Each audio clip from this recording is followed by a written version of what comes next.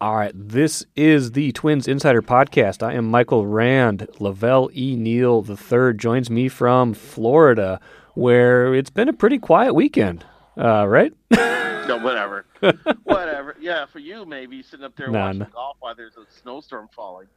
It was not quiet down here. Walk me through the craziness of the trade, not trade, and now here we are. Yeah, this goes back to like Tuesday, Wednesday when word first leaked about this deal going down. Right when I'm in final preparations of trying to get my house settled, my affairs settled before I go to spring training. So I like hit the ground on Thursday, wondering what was the latest going on in this deal. And Friday I was able to kind of get some traction on some things. Meanwhile, the Twins thought they had a deal. They thought they had a role in this three-way deal between the Red Sox and Dodgers, in which they send Brusdar Graterol to the Red Sox, and they get Kenta Maeda from the Dodgers. And the Twins never announced deals until medicals have been inspected and approved. But this wasn't done on their end. Someone leaked a story, and right when they were still looking at medicals. And I warned on Twitter that there's many medicals that have to be looked at on this one. Yeah. And I was thinking it more in terms of the combination of Graterol and David Price, because Price has had some issues the last couple of years. But as it ended up, the Red Sox started balking at Graterol's medicals because it suggests that he may be able to throw 60 innings in a season, but maybe throwing 160 innings a year may not be good for how his arm is put together. So the Red Sox thought they were getting a starter, and for some reason they were absolutely appalled, even though that Graterol is counted in to be a reliever this year for the Twins. They were appalled that Graterol would not project as a starter. So that all of a sudden they wanted more added to the deal. And so that slowed down everything.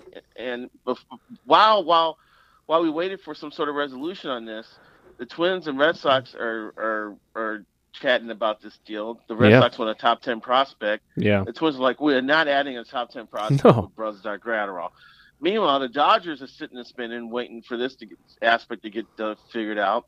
The Dodgers had a side deal with the Angels for Jock Peterson that it was on hold because the Twins and the Red Sox were bickering over the Graterol aspect of the deal. Yeah. And Artie Moreno, the owner of the Angels, was livid. And then finally, over the weekend, Tony Clark was like, enough is enough here. Hey, fellas, get it done. Yeah. Yeah, because, I talked to someone. I know there's someone with the Twins. I can't say his name, but he's familiar with a lot of people who were part of this trade. And that person was worried the most about Graterol because he's 21. He's never been through something like this. And he was wondering how he was handling it. He says he was trying to be professional, but you could tell he knew you could tell that there was something on his mind, Meanwhile, Graterol comes to the ballpark on Saturday, much to my surprise, and throws in the bullpen. And I'm like, okay, is this a signal that the deal's definitely off, or Graterol is just going to decide that he's just going to go business as usual until he doesn't have to anymore? I thought it was impressive because I think I would have laid low, right, until I knew for sure if I was going to be a Twin or a Red Sox or a Dodger, So anyway, Saturday night comes, and Twins people are telling me, we want a resolution tonight. Yeah. So they offered the Red Sox a player not in their top 10, but in their top 20. Okay. And that went this late Saturday night, Sunday morning.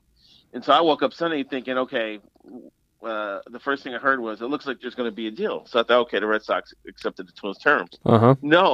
No, the Twins had finally pulled away from the Red Sox and decided to engage the Dodgers, because the Dodgers are like, hey, if the Red Sox don't want Graterol, we may be interested. Okay.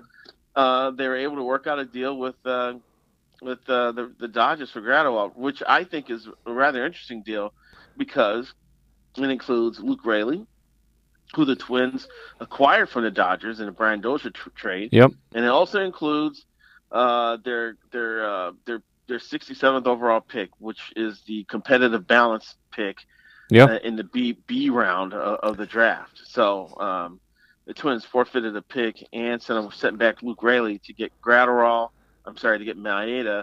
$10 million in cash, right, and another minor leaguer that we're still waiting to learn the identity of. Yeah.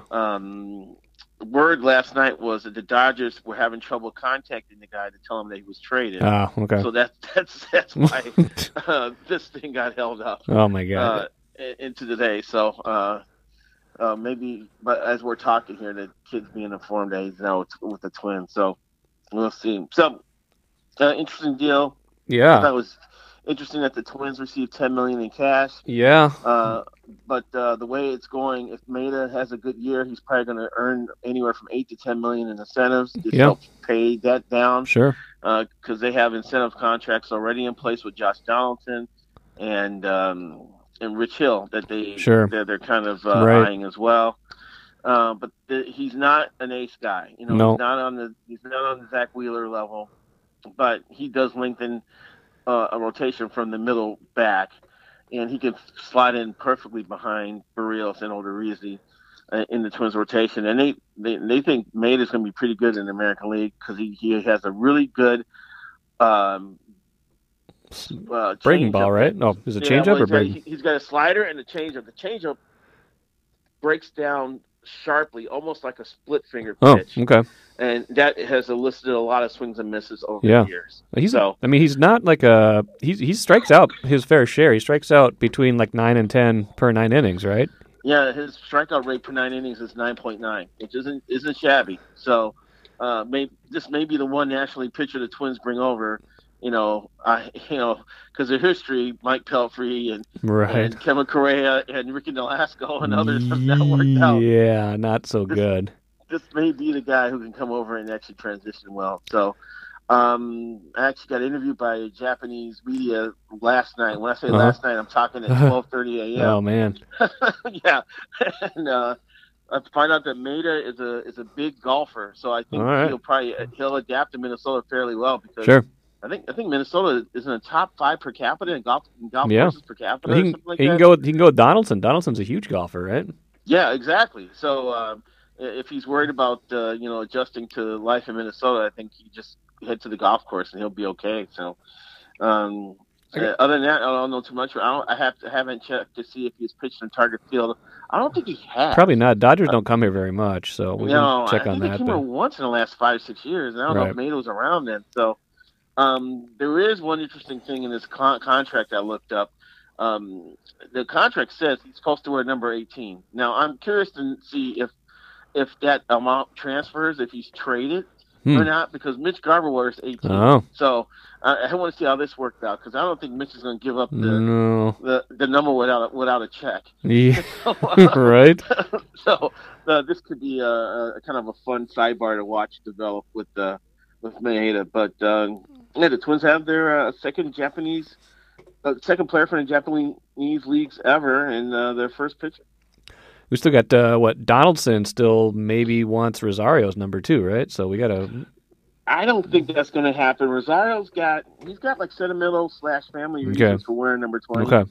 And I don't think even Josh Donaldson, who's in position to write him a very handsome check for that jersey, I don't think Josh is going to be able to break through that. But we'll see. Crazier things have happened. And maybe Rosario says, I'll tell you what, give me this much and announce that you'll donate it to my charity or something. I don't know. We'll see. But apparently Eddie likes 20, and he's got sentimental reasons for it. And sometimes money doesn't buy everything, man. So maybe I don't know if he wants a Rolex or a Maybach or what, but right now he's going to stick with 20. But it's funny. It's weird because the Twins are participating in baseball commerce like never before. Yeah. And so now we're getting players in the fold like Donaldson and Maeda to even have conversations about jersey numbers being exchanged, So it's just stuff we're not used to with this organization. We're not used to them forfeiting draft picks. They gladly forfeited a 3rd-round pick for Donaldson, and now they traded a competitive competitive balance pick for Maeda. That's unlike Twins organizations in the past. So it's definitely a new age with this group. Like Tim Brewster said, if you want to get some, you better bring some. Oh boy, you had to bring up Brewster. So it's also the guys are chili hot Yes, you like your chili. You like your pitch. Are Twins hungry or the Twins starving? Starving for a postseason victory. I'll tell you that much. Yeah, they probably are. So here's the thing that I think a lot of fans were that even when this came out initially, like, you know, Graterol has become this object of affection. This guy that throws 100 miles an hour. Those don't come around here very often. He, you know, when healthy, if everything was perfect, could project, you know, maybe as a frontline starter. You know, again, the medicals. Why were the Twins so willing to part with him? Was it the question about his long-term durability? Was it the question about how he projects? What do you think? What do you think made him so available, even in a second go around now with the Dodgers? Well, I have multiple answers to that. One, I think they like Graterol. I thought he could be an asset in the bullpen, but I'm guessing that there's medical history. And you know, the pitcher coach came out and said last week that you know, he described his delivery as violent, and usually the violent delivery guys, you know, break down multiple times. Sure. You know, Joe Zumaya was one of the more violent deliveries ever in baseball, and he broke down like 3 or 4 times. The last time in Twin spring training, and called it quits right then and there. Right. You know, so you know, so Wes Johnson, you know, kind of indicated what the Twins were thinking there. 2, I think they know they had to give up someone decent to get someone decent, and since Graterol doesn't project in their minds as a starter, that they were limited in what they can get in return for him. Maeda fits for multiple reasons. One, he's still in a contract for another 3 or 4 years. Yeah, 4 years, including this one, which is unbelievable. At a base at $3 million. Yeah. And if you include the fact he's on the opening day roster, it's 3-1-2-5 right then and there. And then all the escalators go into play. Right. So he's under control for several more years. Yeah. They think he's got good stuff. Thad Levine knows how, you know, from a culture standpoint, he knows how to help a pitcher adapt to a club because he had Yu Darvish in Texas. So I think it was just a lot of fits that encouraged the Twins to make the deal here. I don't know if they were hell bent on getting rid of Graterol, but if you have a trade chip to deal for a guy who I think it's safe to say is an established mid-rotation starter. I think so. You know, who else on the Twins do you give up? Yeah, especially at that price point, a guy who's under contract for 4 more years at such a reasonable rate. Even if he hits incentives, he's going to be underpriced. Right, exactly. Yeah, at $13 million a year, you know, that's the price of an average pitcher. Right. And with the pitching in a more pitcher-friendly ballpark than Chavez. And with that offense behind him, he's got a chance to win 15 games. Yeah, I think. Yeah. So, you know, it seems like a good fit. Personally, I wish Graterol was still here because I just wanted to see what 102 looked like coming out of the bullpen every other day. You know, and I thought the Twins have some other nice pieces in that bullpen behind Taylor Rogers. You've got veterans in Tyler Clippard and Sergio Romo, and you got the young hard throwers, or at least the 95-plus guys in Tyler Duffy and Trevor May. You got Zach Littell, who made some strides last year, I thought, and you put Romero in the middle of that, you know, and you got a bullpen with some thump, and it's still a good bullpen without him, and it still could be a way above average bullpen, especially if someone like Fernando Romero gets his mechanics straightened out, so he can throw the same pitch twice. Then I think he could be a weapon because he throws 97. So we'll see how it goes. It's going to be. And I think also, Mike, that it's probably easier at the trade deadline to deal for bullpen help than it is to find like a class starter. You just don't know how the starting pitcher market is going to go from year to year. Yeah. You know, will the Rockies give up and trade Jonathan Gray? Right. You know, you have to wait and sure, but you are certain that there's going to be good relievers that can help a bullpen around usually at the trade deadline. I wonder if that played in the Twins thinking too. Let's get the starter now. And if we even have to add to the bullpen, we can figure out a way later. Is this enough in the starting rotation? I feel like they've got a lot of options now. The thing I guess I like the trade on balance, and I even don't mind kind of the second iteration of it. I'm not going to begrudge an organization for getting back $10 million if that helps kind of offset this, you know, the incoming salary and some of the other things they're going to be facing this year with, you know, increased payroll and whatnot. But, you know, Do you think that they project him higher than what he has shown already? Because otherwise, it kind of feels like they still don't have like that bona fide number one. Or if they got back to the postseason, I don't feel like their rotation would line up favorably with some of the other better teams still. I think the rotation almost, I don't want to say guarantees, but I think it makes them the favorite in the division, and I think I'm safe to predict 98 wins right now. Wow. I think based on this pitcher staff and what the offense can bring. Yeah. But as far as getting in the postseason and making a run, you just don't know, because that game one is going to be Garrett Cole in a mismatch against whoever the Twins throw out there. Yep. And then from that point on, you're scrambling. Right. So, Maeda has held right-handed hitters to 199 average, I think, over the last 2 seasons, I want to say. Yeah. And the Yankees are a right-handed hitting team. I don't want to get into October matchups in February, but I think there was a method to the Twins' madness here. Yeah. And not too many teams have the Garrett Cole types. I think last postseason was rather fascinating in that you had the Astros and the Nationals loaded with ace talent on both rotations. That's a good point. And I don't know how often that really happens, Sure.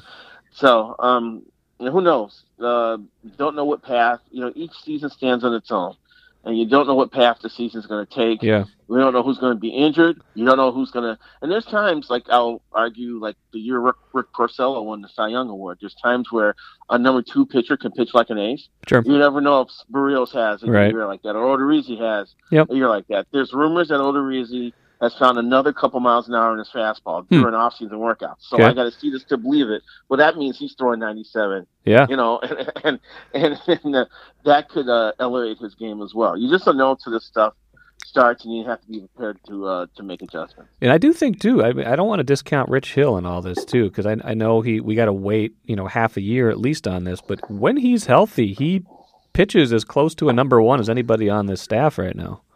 Well, he's intriguing on a number of reasons, but I will say that he is the consummate 5-and-fly guy. He's 5 innings, right? Get him the hell out of there, But if they're 5 really good ones, I mean, that's that plays in the postseason. He's also a guy who has reinvented himself as he's gone along. He had been a guy who took many, many years to kind of figure things out. And the second half of his career, it's safe to say, has been a little more productive than the first half. And so, talking to him briefly at Twins Fest, he looks like a very sounded like a very intelligent, reasonable, rather erudite person who's learned his ways and has figured out a way to be effective in this game. The other interesting thing is that he had that non-violent Tommy John surgery, right? That's supposed to allow him to come back quicker, and that's kind of a new procedure. It's only been around like the last handful of years, and he's one of I don't think they've hit double digits yet with the number of pitchers who have attempted to have that surgery. So it's going to be interesting to see how he comes back from that. So Rich Hill's a rather interesting person for a number of reasons. This rotation, back half of the year is going to be there's going to be a lot of arms out there, because we're talking about already Odorizzi, Barrios, Maeda, and then, if Rich Hill gets healthy, you still got Homer Bailey. We're not forgetting about Michael Pineda once his suspension clears. I mean, and then you still are talking about Randy Dobnak, the guys that were the in-house candidates. There's not going to be a shortage of arms to start games once you get to July and August, I would imagine. Right, unless you get to a 6-man rotation, someone's going to be pissed off down the stretch as the Twins. These things tend to sort. They tend to sort themselves out too. Someone pitches themselves out, or if someone gets hurt, or something happens. So you'd rather have more depth than you need. But it does seem like they are stockpiling a lot of options. At least I'm just not sure any of them are great. I think plenty of them are above average, but I don't know if any of them are great. So that's still a question for me going into the year. Based on what I saw from Smelter and Dominic last year, I think those guys can end up being capable back of the rotation guys. Right. It's kind of tough to get established when a team's trying to repeat as a division champion. Right. Dominic throws 93, and he's got a little movement. He's got stuff. And Smelter, what he lacks in stuff, he makes up for in competitiveness. I think he's a little fearless out there, and he goes after hitters, and for the most part, he's been successful. I don't know how he can maintain that. But those guys are interesting to me, especially Dobnak. I think Dobnak Dominic has potential of being a decent starter in the majors. I just don't think he should have started Game 2 in Yankee Stadium. No, they were out of options at a certain point. I mean, they could have. Well, Odorizzi should have started one of those 2 games. Looking back on it, in hindsight's 2020, and Rocco, coming out of his first postseason, probably pondered this a little bit too. But there's no way you keep Odorizzi on the side in the first 2 games of the series. I know it's in Yankee Stadium, but he's probably your second best starting pitcher. And you got to throw your best and then go from there. If the option is putting Dominic on Yankee Stadium turf, I put Dominic in target field in Game 3. I still like the way they handled it. I just didn't think it worked, but that's neither here nor there. Really quick before we go, I mean, like I said, pitchers and catchers reporting in a couple days. What else are you looking for out of spring training? Because I feel like there's not a lot of at least positional battles right now. It's a kind of an unfamiliar feeling for a Twins camp where a lot of the spots seem to be kind of already accounted for, unless there's injuries or things of that nature. Well, it's not a lot, especially for the position side. I think thank heavens there's a 26-man this year. Yeah. There's going to be 4 bench players, and I think 3 of those spots are already taken. You got Marwin, Jake Cave, and the backup catcher Alex Avila. So that leaves. Well, wait a minute, I'm missing someone. Hold on here. Oh, I'm sorry, take that back. It's Marwin, Alex Avila, and A-Ray Adrianza. I think those are the 3 locks. I think Cave and Williams are going to be battling for the last spot on that bench, and because they have Marwin who can go in the outfield, right? That may not be a lock that Cave makes this team. Sure. So and Rocco really loves the chemistry that Williams Astudillo provides in the dugout, sure, and off the field. So I'm sure he's going to keep that in mind. But Williams is still going to have to hit a little bit to prove that he can contribute off the bench. But as far as the pitching staff is concerned, you got a battle royale for the last spot in rotation. Yeah. Between Smeltzer, Dominic, and Thorpe, and possibly Pulis Shashin, if he could fix his problems. At least to start the year, right? Because you guys still got Pineda suspended and Hill to come back. Hill recovering, and then the bullpen. You got a lot of the guys are in place. I think I named 5 or 6 guys. Yeah, they're going to have room for 8 to go. Yeah, 8. So will Fernando Romero finally get things figured out and help the bullpen, because they can definitely use them. Who can, between whoever doesn't win the spot in the rotation, can they prove they can help out of the bullpen? Is there someone else that we're not counting from that's going to, Cody Stashak, can he stick around again last year? I just saw a guy who has a lot of command but not a lot of stuff, and I think that's going to be problematic on the major league level, but we'll see. Maybe you can prove me wrong. So, but you're right. I just talked about the 25th and the 26th spots on this roster. There are basically spots 22 through 26 that are available. There's no starting or no key job up for grabs in camp. So basically, we the Twins fans are hoping that everybody stays healthy and there's not too much drama in camp this year. Speaking of drama, I'll leave you with this final thought. Any worry that the Dodgers will now get a look at Graterol's medicals and then not like it, or are we past that? I think we're past that. Okay, the Dodgers have already been okay with the medicals. Okay, good. Let's not forget they've had a few days to look at them. I suppose. This drama has dragged on. Yeah. So I just hope they find the one minor league kid they're supposed to send to the Twins, and so we can make this thing official, so we can move forward. Move forward and start camp.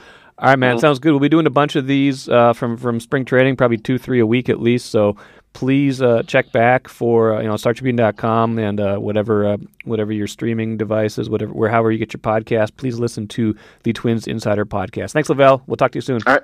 Thanks a lot. Thanks for having me. So long.